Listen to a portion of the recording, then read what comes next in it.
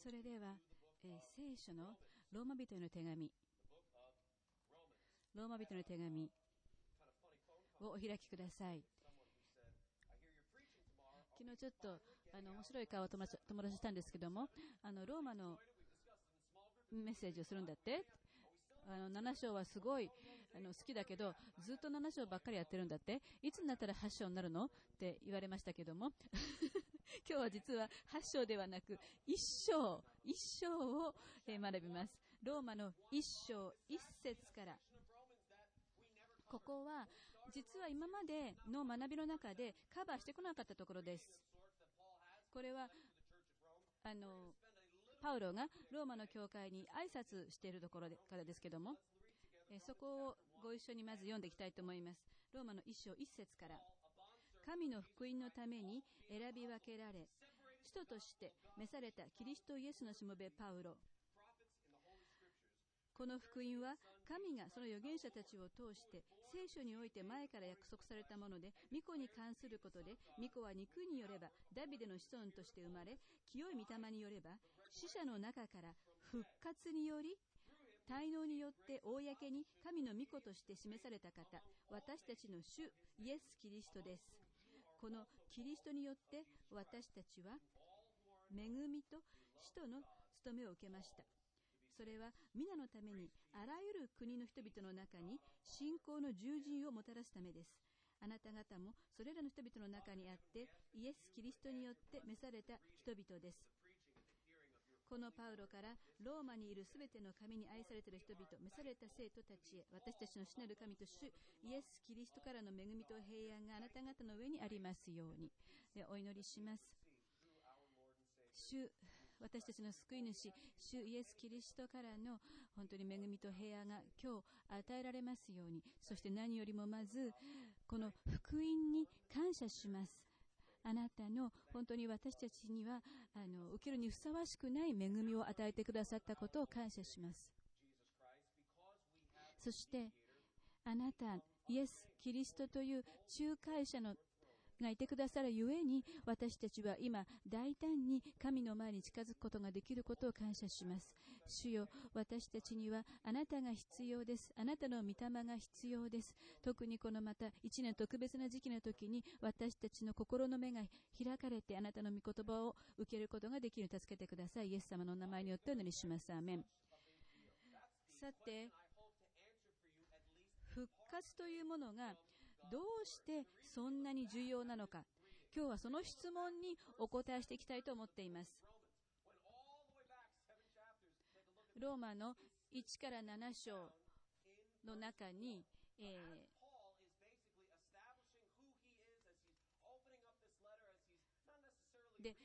まずその最初にローマの教会にパウロが自分のことを紹介しているところで、その4節で、公に神の御子として示された方、私たちの主イエス・キリスト、その清い御霊によれば死者の中から復活により滞納によって公に神の御子として示された方、私たちの主イエス・キリストとして、そういうふうにパウロが自分の手紙を書いて、まず自分のことを紹介しようとしているところで、まずイエス様を紹介していますね。それは何ででしょうか。37という数字、この37というのは、新約聖書の中で、イエス・キリストが奇跡的な御業を成したことが書かれている箇所が37箇所あります。そしてこの37箇所の記述の上に、さらに、ヨハネの福音書21章25節には、イエスが行われたことは他にもたくさんあるが、もしそれらをいちいち書き記すなら、世界にも書かれた書物を入れることができまいと私は思うと書かれています。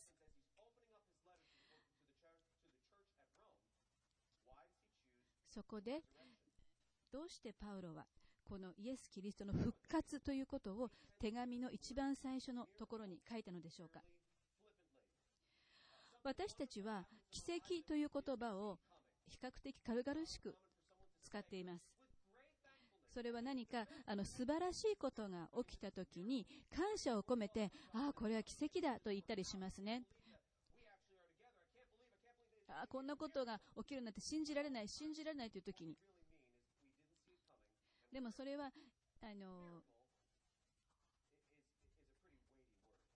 今は起きてないことが願ってたら起きて嬉しいというような意味で使ってますけど、でも本当は奇跡という言葉にはもっともっと重い意味があります。確かに聖書には神に不可能なことはありませんと書いてあり、それはアーメンなことですが、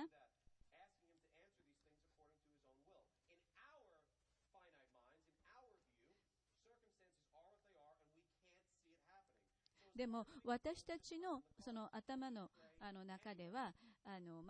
この小さい頭の中ではこの難しい状況があって願うようなことは起きていない。今の状況の中ではそれは無理なように思えるけれど、特に祈って、そうすると急に状況が変わって私たちの願ったことが起きたことを神に感謝して、ああ奇跡だ奇跡だと言ったりします。でも確かに神様は私たちの祈りを聞いてくださるし、私たちの願いを叶えてくださるし、そして神様はそのことによって、ご自分のに栄光を期されますし、栄光を受けられますし、だけど奇跡と言ったら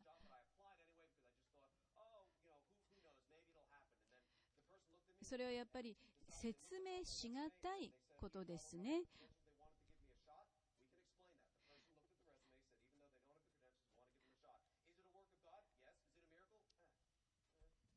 例えばその自分の願いが叶えられたときに、確かにそれは神様が祈りに応えてくれたけども、でも説明がつく場合がありますよね。そういう場合は奇跡とはちょっと言えませんね。奇跡はもっと重たい意味があります。イエス様は処女から生まれました。これは奇跡ですよね。説明しようがありませんから。それは神様の御業としか思えない、考えられないことです。また癩病の人が癒された。これも奇跡。また足の泣いた人が立って歩き出した。これも奇跡。またイエス様が水の上を歩かれた。これは確かに奇跡ですね。それはやはり他には起きることがない。水の上で歩いたのはイエス様のみ。神の御子であるイエス様のみ。例えば他にも、盲目の人が見えるようになったり、耳の聞こえない人が見えるようになったり、魚がお金を吐き出したり、5つのパンと2匹の魚から5000人の人が食事を得たり、またイエス様を捕まえに来た兵士をペテロがその耳を切り落としたら、イエス様がその耳を取り付けることができた。これは信じられないようなやはり奇跡ですね。これは奇跡です。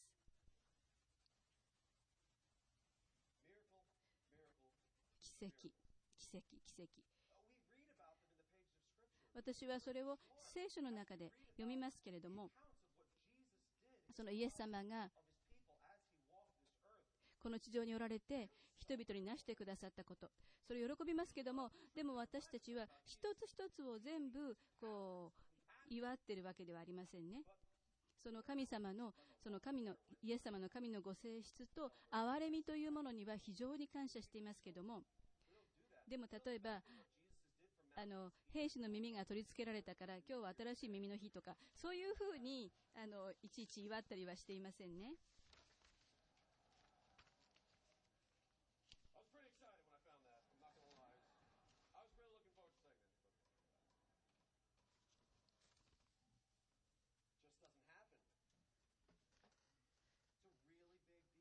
確かにそういうことありえませんから、耳がくっつく、落ちた耳がくっつけられたということは。だけどもその復活ということはどうしてそんなに重要なんでしょうか。確かにその耳がくっついたり、水の上を歩いたりということもすごい奇跡ですけども、でも死から命へ移るということは本当にすごい大きな意味のある重要なことですね。イエス様はヤイロの娘を見て、ヤイロの死んだ娘を見て、立ち上がりなさいと言ったら本当に起き上がりました。またルカの7章では、ヤモメの息子が死んだ息子が連れてこられたとき、その棺に入れたまま連れてこられたんですけども、その息子が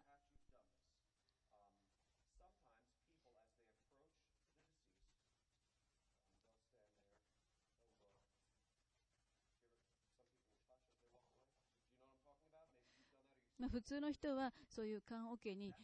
人が寝てるのを見たら、それは見てそれで立ち去るということで、あまり手を触れることもないと思いますが、イエス様は手を触れただけではなく、その息子を起こされた、そして生き返ったんですね。またラザロも、ヨハネの11章によると、ラザロも死んで、そしてお葬式があって、そして4日間墓に埋められました。けれどもイエス様はその墓の石を取り除けなさいと言いました。そうするとラザロが起き上がって出てきたんですね、その墓の中から。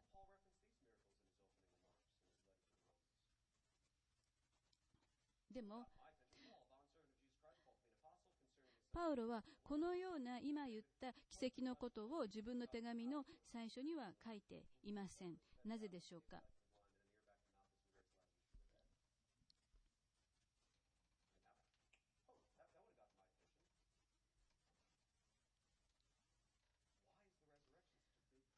復活がどうしてそんなに大きな意味があるんでしょうか。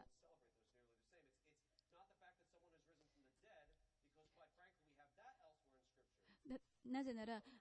他の今言ったようにいろんな人たちが復活した記述も聖書にはありますが、そのイエス・キリストのよみがえり、これがどうしてそんなにも重要で意味があるんでしょうか。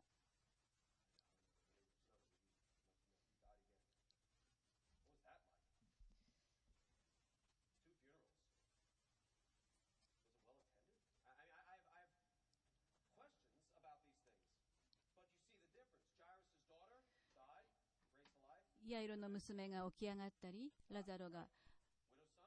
よみがえ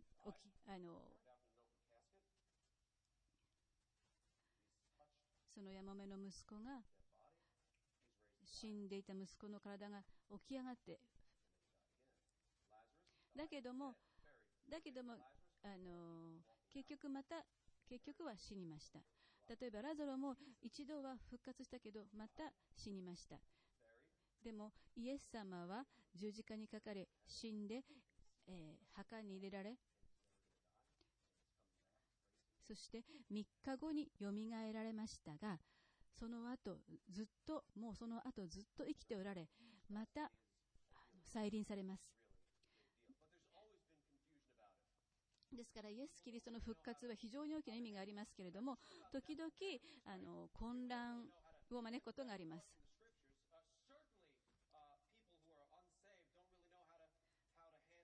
もちろん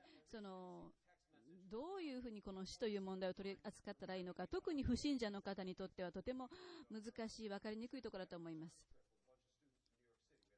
私はニューヨークにいた頃、自分の教えていた中高生たちを連れて奉仕の奉仕に行きました。セントラルパークのストロベリーフィールズのところを通ってきましたが、そのストロベリーフィールズとは1980年12月にジョン・レノンが亡くなった、そのダコタハウスで射殺された、それを記念してストロベリーフィールズというのがあります。そしていつも必ずもうそれからこんなに34年も経っているのに、必ずそこには人がいて、花やキャンドルが捧げられていたり、歌を歌っている人がいたりします。それから黙想している人がいたりします。泣いている人もいます。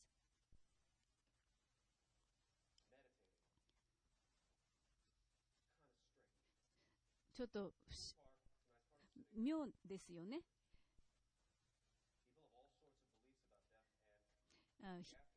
人々はその死とまた死後の世界についていろんな考え方を持っています。では、今度は第一コリントの15章をお開きください。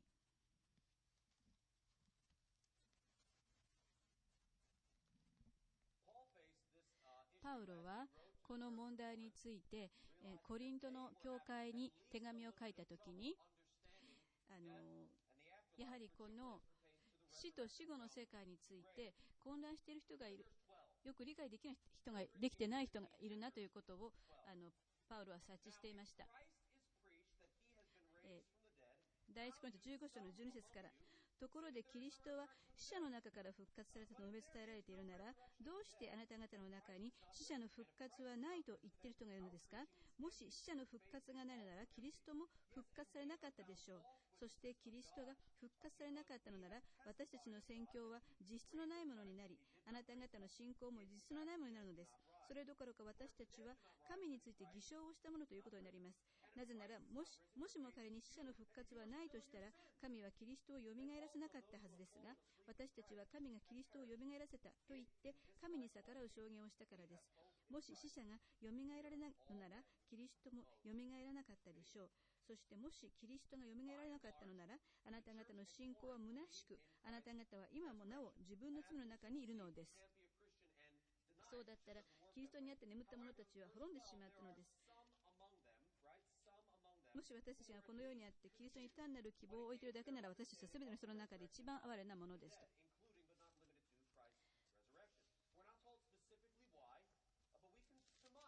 そこでこのコリントの教会の中には、少なくとも死からの復活について混乱している人たちがいることが分かります。その理由は具体的には書いてありませんが、推測できることは、多分古代ギリシャの哲学、二元論が浸透してからと思われます。二元論では、霊的な存在はすべて本来良いものであり、肉的なものはすべて悪いものであると考えます。このメンタリティを持つ人というのは、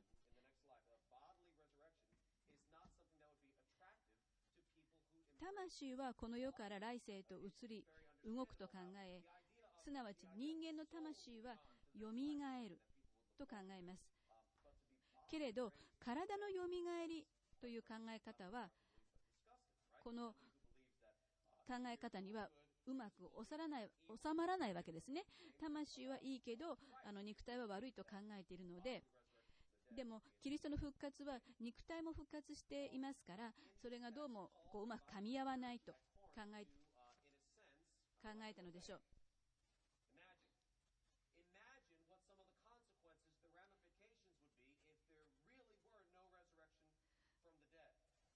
で、この箇所でパウロはコリントの教会に考えてみてほしいと。どんな結果や問題が起きるか。もし死からの復活がなかったら、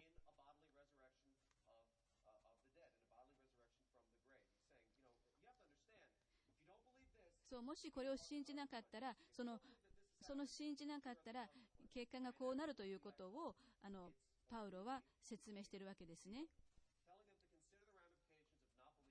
だからパウロは復活を弁償しようとするのではなく、むしろ考えてみてほしいと。体の復活、特にキリストの復活を信じなかった場合の問題を、復活が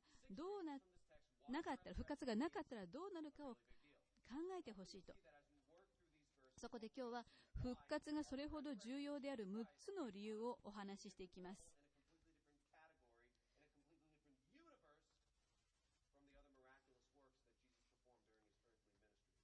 そのイエス・キリストがこの世でした地上でのミラクル、奇跡よりもさらにもっと大きな意味があるのはどういうことかを学んでいきます。さて、6つの理の1番目、もしイエスが死からよみがえらなかったら、私たちには福音の希望を述べ伝える土台がありません。第一コリント15章14節に、そしてキリストが復活されなかったのなら、私たちの宣教は実質のないものになり、あなた方の信仰も実質のないものになるのです。とあります。もう少しでは第一コリントの前に戻って3節を見ます。15章3節。私があなた方に最も大切なこととして伝えたのは、私も受けたことであって次のことです。キリストは聖書の示す通りに私たちの罪のために死なれたこと、また葬られたこと、また聖書の示す通りに3日目によみがえられたこと。ですから3節には、キリストは聖書の示す通りに死なれたとあり、4節にはキリストは聖書の示す通りによみがえられたとあります。ですから聖書によればキリストは死に復活したと。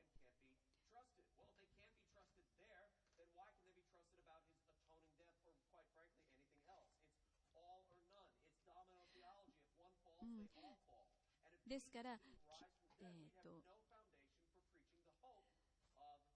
キリストの死を、信じるならば復活も信じられるでしょう。キリストの死が信じられないなら復活も信じられない。前か無かです。2番目の理由、もしイエスが死からよみがえらなかったなら、私たちの信仰は意味のないものとなってしまうでしょう。第一コリントの15章14節。キリストが復活されなかったのなら、私たちの宣教は実質のないものに、あなた方の信仰も実質のないものになるというのです。なぜなら、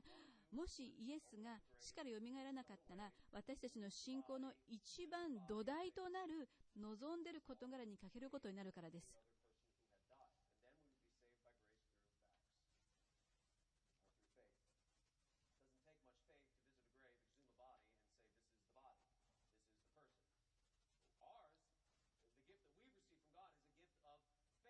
私たちは信仰という、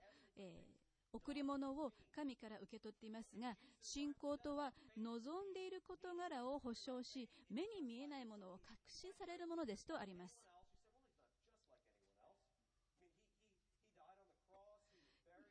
イエス様は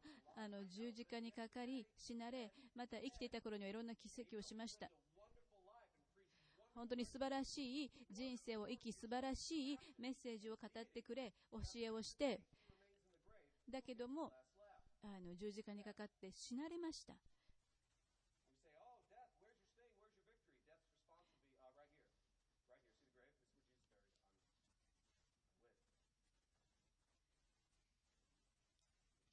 でも、もし死んだままであったなら、よみがえらなかったなら、私たちの信仰の土台はなく、希望はなく、福音の良い知らせは良い知らせにならなくなってしまいます。確かにイエス様がされた素晴らしいことを記念して覚えることはできますけれども、でも他の人と同じようにただ墓に眠ってしまっていることになります。イエス様が復活しなければ私たちの信仰も実質のないものになります。3つ目の理由、もしイエスが死からよみがえらなかったなら、復活を目撃しよみがえったキリストを述べ伝える者は皆大嘘つきとなってしまうでしょう。さっきの第一コリント15章の15節を見てみましょう。それどころか私たちは神について偽証をしたものということになります。なぜなら、もしも仮に死者の復活はないとしたら、神はキリストをよみがえらせなかったはずですが、私たちは神がキリストをよみがえらせたと言って神に逆らう証言をしたからです。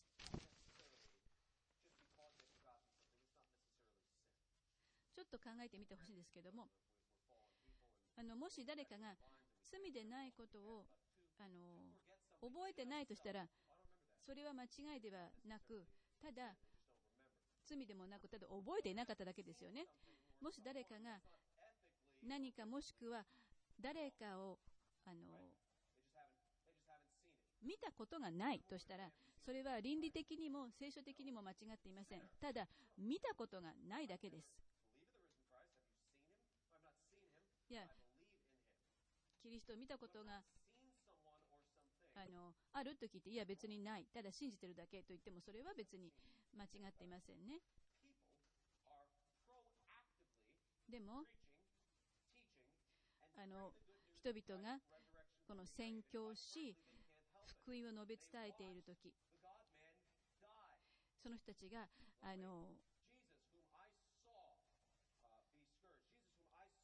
イエス様が本当に十字架を背負ってゴルゴダの丘に登り、そして本当に十字架にかけられて、そして、処刑されたのを見た人、ローマ兵士が槍を脇下に突き刺したのを見た人で、その人でもその、墓に行った時に墓が空っぽになっている人がを見た人、その目撃した人が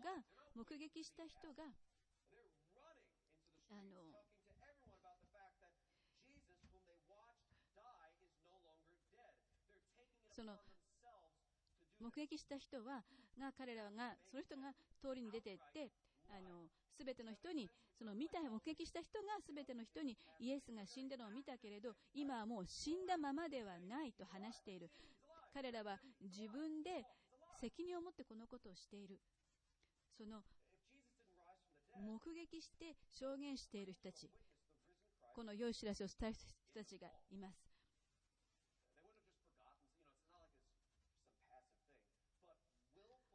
でもそれがもし違ってたとしたら、それは単に間違えたのではなく、意図的な誤りをしたことになります。なぜなら彼らは起きてもいないことを述べ伝えることになってしまうからです。でも少し考えてみましょう。第一コリント15章の 5から8節、そうすると 2,3 人だけではなく、またケパに現れ、それから12弟子に現れたことです。その後キリストは500人以上の兄弟たちに同時に現れました。その中の大多数は今なお生き残っていますが、すでに眠った者もいくらかいます。その後キリストはヤコブに現れ、それから人たち全部に現れました。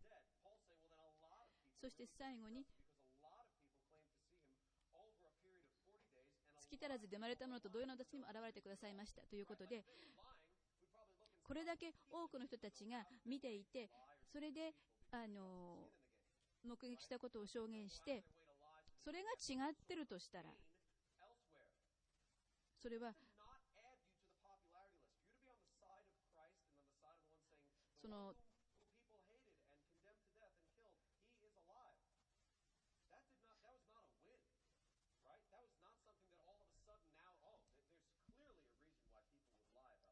意図的な誤りとなります。でも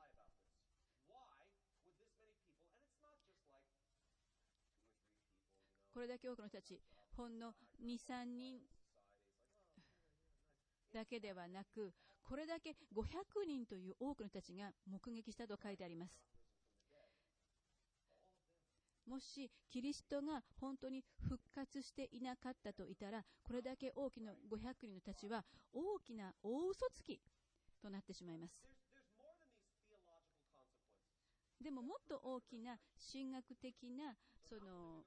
意味があります。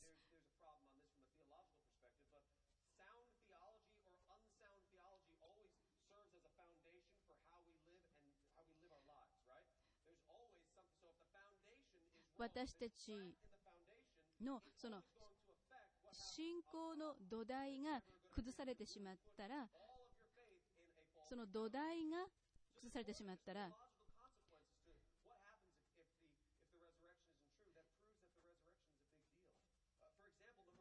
そのイエスが墓から蘇らなかったことの結果は大きな影響をもたらします。それが4番目の理由にもつながりますけれども、もしイエスが死から蘇らなかったなら、私たちは今もう罪の中にいるのですと。第一コリント15章17節、もしキリストがよみがえらなかったのなら、あなた方の信仰は虚しく、あなた方は今もなお自分の罪の中にいるのですと。なぜなら、イエス・キリストが死んだのは私たちの罪の代価を支払われるためでした。ね。でそこをさっきの第一コリント15章を指で押さえておいて、そのまま今度はローマの4章に戻ってください。4章23節から。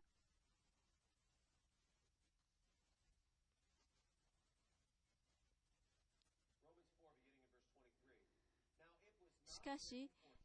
彼の義とみなされたと書いてあるのは、ただ彼のためだけではなく、また私たちのためです。すなわち、私たちの主イエスを死者の中からよみがえらせた方を信じる私たちも、その信仰を義とみなされるのです。主イエスは私たちの罪のために死に渡され、私たちが義と認められるためによみがえられたのです。ですから、私たちの義のためにイエス様はよみがえられたのです。復活されたんです。ですから、私たちがその義とされるという信仰の土台はキリストの復活なわけですね。ですから、もしキリストが復活されたなら私たちは義と認められますが、復活していないならば私たちは義とは認められない。これはとても重要なことです。大きな意味があることです。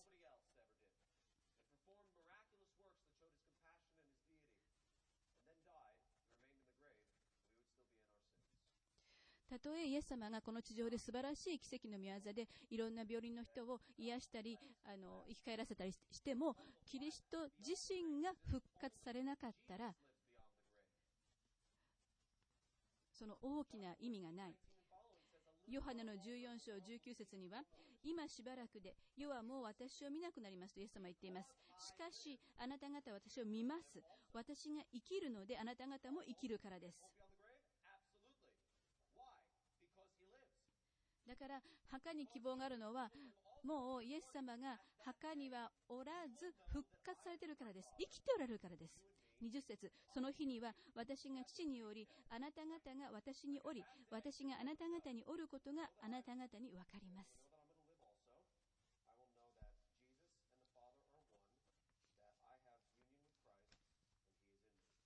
ですから、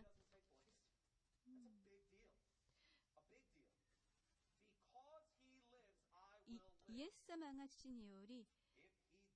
私たちがイエス様におり、イエス様が私たちにいてくださる。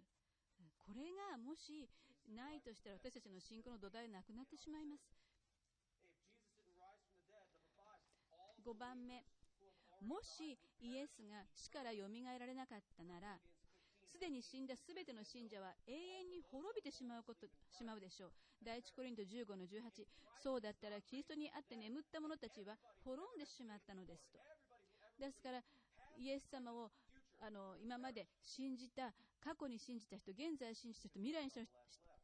において信じる人はみんな滅びてしまうと。6つ目の理由、もしイエスが死からよみがえらなかったなら、クリスチャンは地球上で最も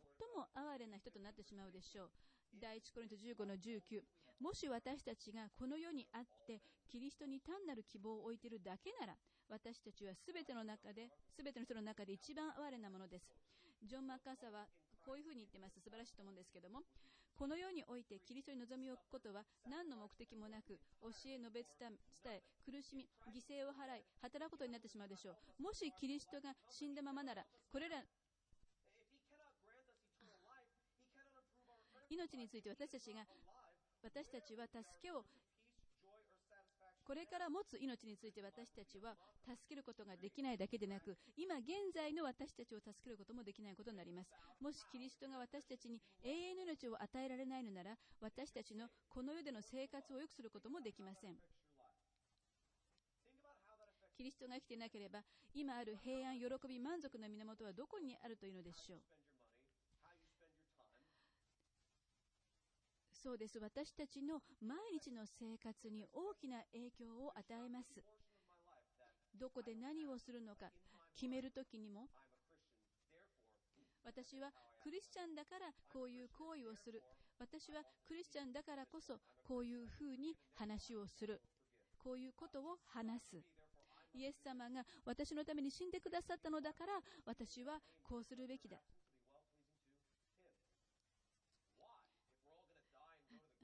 第一コリント5章9節には、私たちの念願とすることは生きるにも死ぬにも神を喜ばせることです。でもこういうことがもし復活したキリストがいなければ、どうやってこういうことを考えることができるでしょう。実行することができるでしょう。復活はどうしてそんなに重要なんでしょうか。それは天国がないことを考えてみてください。そういうことですよね。もし復活がなければ私たちには実質のない虚しい信仰しか残りません。私たちは今も罪の中により神の前に有罪者として立たなければなりません。そして私たちは自分に死んで自分を犠牲にして神のために生きようとしてもそれが無駄なことになってしまいます。どうして復活がそんなに重要なんでしょうか。考えてみてください。天国がないということを。今朝の皆さんはどうでしょうか。今話したことが皆さんにどんな意味があるでしょうか。今一瞬考えてみてください。もしあなたが不信者なら、ということはイエス・キリストに自分の救いについての信仰望みを置いていないなら、信頼していないなら、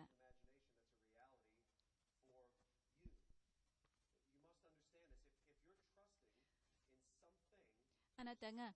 もしかイエス・キリスト以外の誰かもしくは何かに信頼しているなら、自分の救いを得るために、もしくは自分が一生懸命頑張ることによって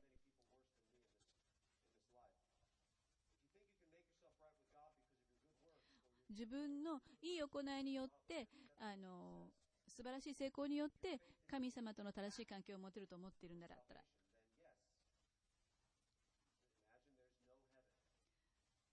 そこには天国はありません。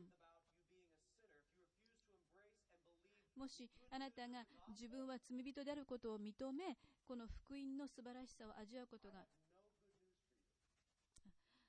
できる、それを受け入れないのなら、私は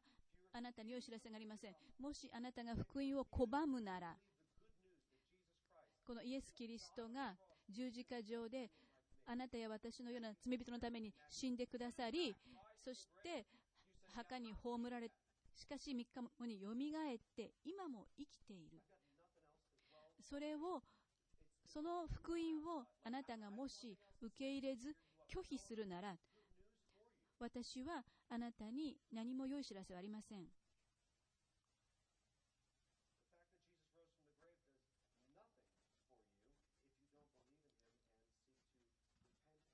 もしあなたがイエス様を信じず悔い改めを求めないのなら、キリストの復活は何の意味もあなたにはありません。あなたは大多数の人たちのように永遠のことは考えず、その創造主である神の前に正しくあろうとすることは考えず、ただ今日一日の楽しみのだけのために生きているのなら、あなたはかの日のことを考えることはないならば、そのかの日というのはその裁きの日、最後の審判の裁きの日です。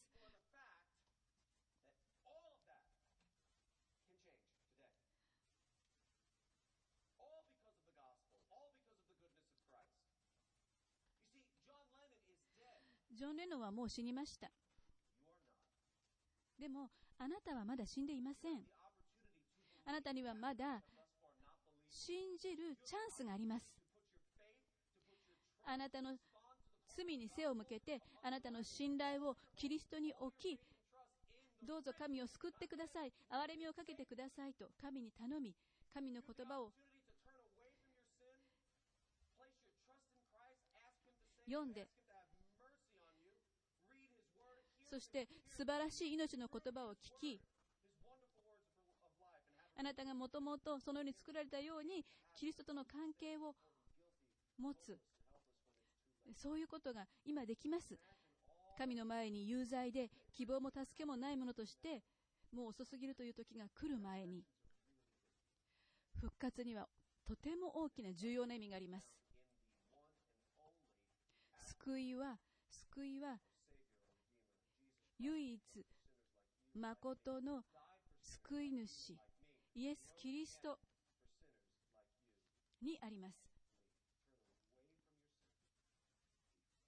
キリストはあなたや私のような罪人のために来てくださり、死んでくださり、よみがえってくださったのです。あなたや私のような罪人を救うために来てくださったのです。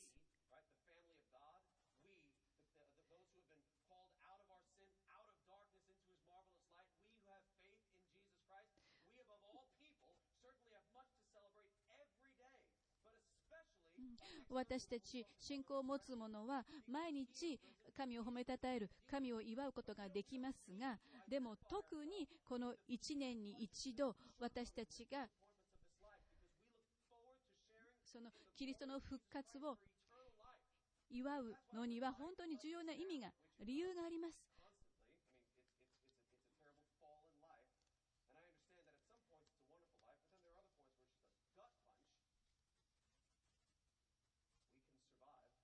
私たちの人生にはいい時も悪い時もありますけれども、でも私たちは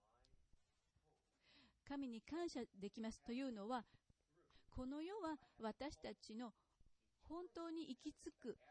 先の故郷ではなく、私たちには永遠の世界があるからです。キリストが墓から復活し、死に打ち勝ったので、私たちも死に打ち勝つことができる。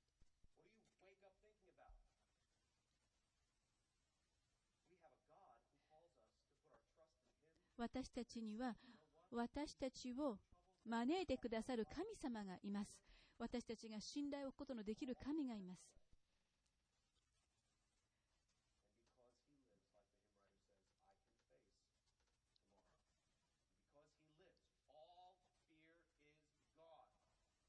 キリストが生きてくださっているので、私たちの恐れは去ったのです。第一コリント15章20節から、しかし今やキリストは眠った者の初歩として死者の中からよみがえられました。というのは、死が一人の人を通してきたように、死者の復活も一人の人を通してきたからです。すなわちアダムにあってすべての人が死んでいるように、キリストによってすべての人が生きているからです。私たちがこの復活を祝うのは、この世での試練に耐え抜くために復活の希望を握ることができるからです。第一コリント15章の30節、またなぜ私たちもいつも危険にさらされているのでしょうか。兄弟たち、私にとって毎日が死の連続です。これは私たちの主キリストイエスにあって、あなた方を誇る私の誇りにかけて誓っていることです。もし私が人間的な動機からエペソで獣と戦ったのなら何の意味があるでしょう。もし死者の復活がないのなら、明日は死ぬのだ、さあ飲み食いしようではないかということになるのです。そして最後に、キリストが今も生きていてくださるから、私たちは罪に対してノーという力を持つために復活の希望を握ることができるのです。第一コリント15章33節、思い違うしてはいけません。友達が悪ければ良い習慣が損なわれます。目を覚まして正しい生活を送り、罪をやめなさい。神についての正しい知識を持っていない人たちがいます。私はあなた方を恥ずかしめるためにこう言ってるんです。その私たちには希望があるからこそ、私たちは、この復活の希望があるからこそ、私たちは礼拝し、生ける神を礼拝し、私たちには成長し、変わり、キリストに似たものへと変わっていく力が与えられます。それはキリストが生きておられるからです。死んだもののためにしていたら、それは本当におかしなことです。ですから、キリストの復活は非常に大きな意味があります。そして、私たちにも、私たちが希望を持って、信仰の土台があり、神を愛することができる。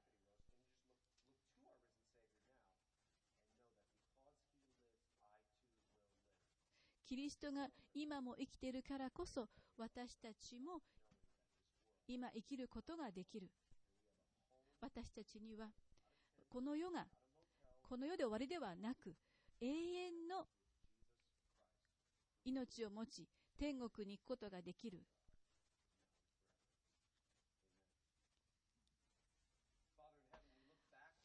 お祈りします。父なる神様、感謝します。私はよみがえられた主なるイエス・キリストを愛します。まずキリストが私たちを愛してくださったからです。そしてこの復活されたキリストを日々喜び祝いますが、特にそのイースターの時にはそれを本当に記念して喜びます。もしこれが真実でなかったらどうなることでしょう。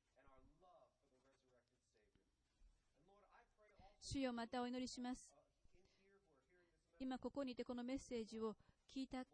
方で、まだイエス様を知らない方、どうぞ神様、この方たちの心にあなたが働いてください。そしてイエス・キリストを信じ、受け入れ、信聖し、永遠の命を持つことができるように助けてください。どうぞその方たちをあなたのもとへ引き寄せてください。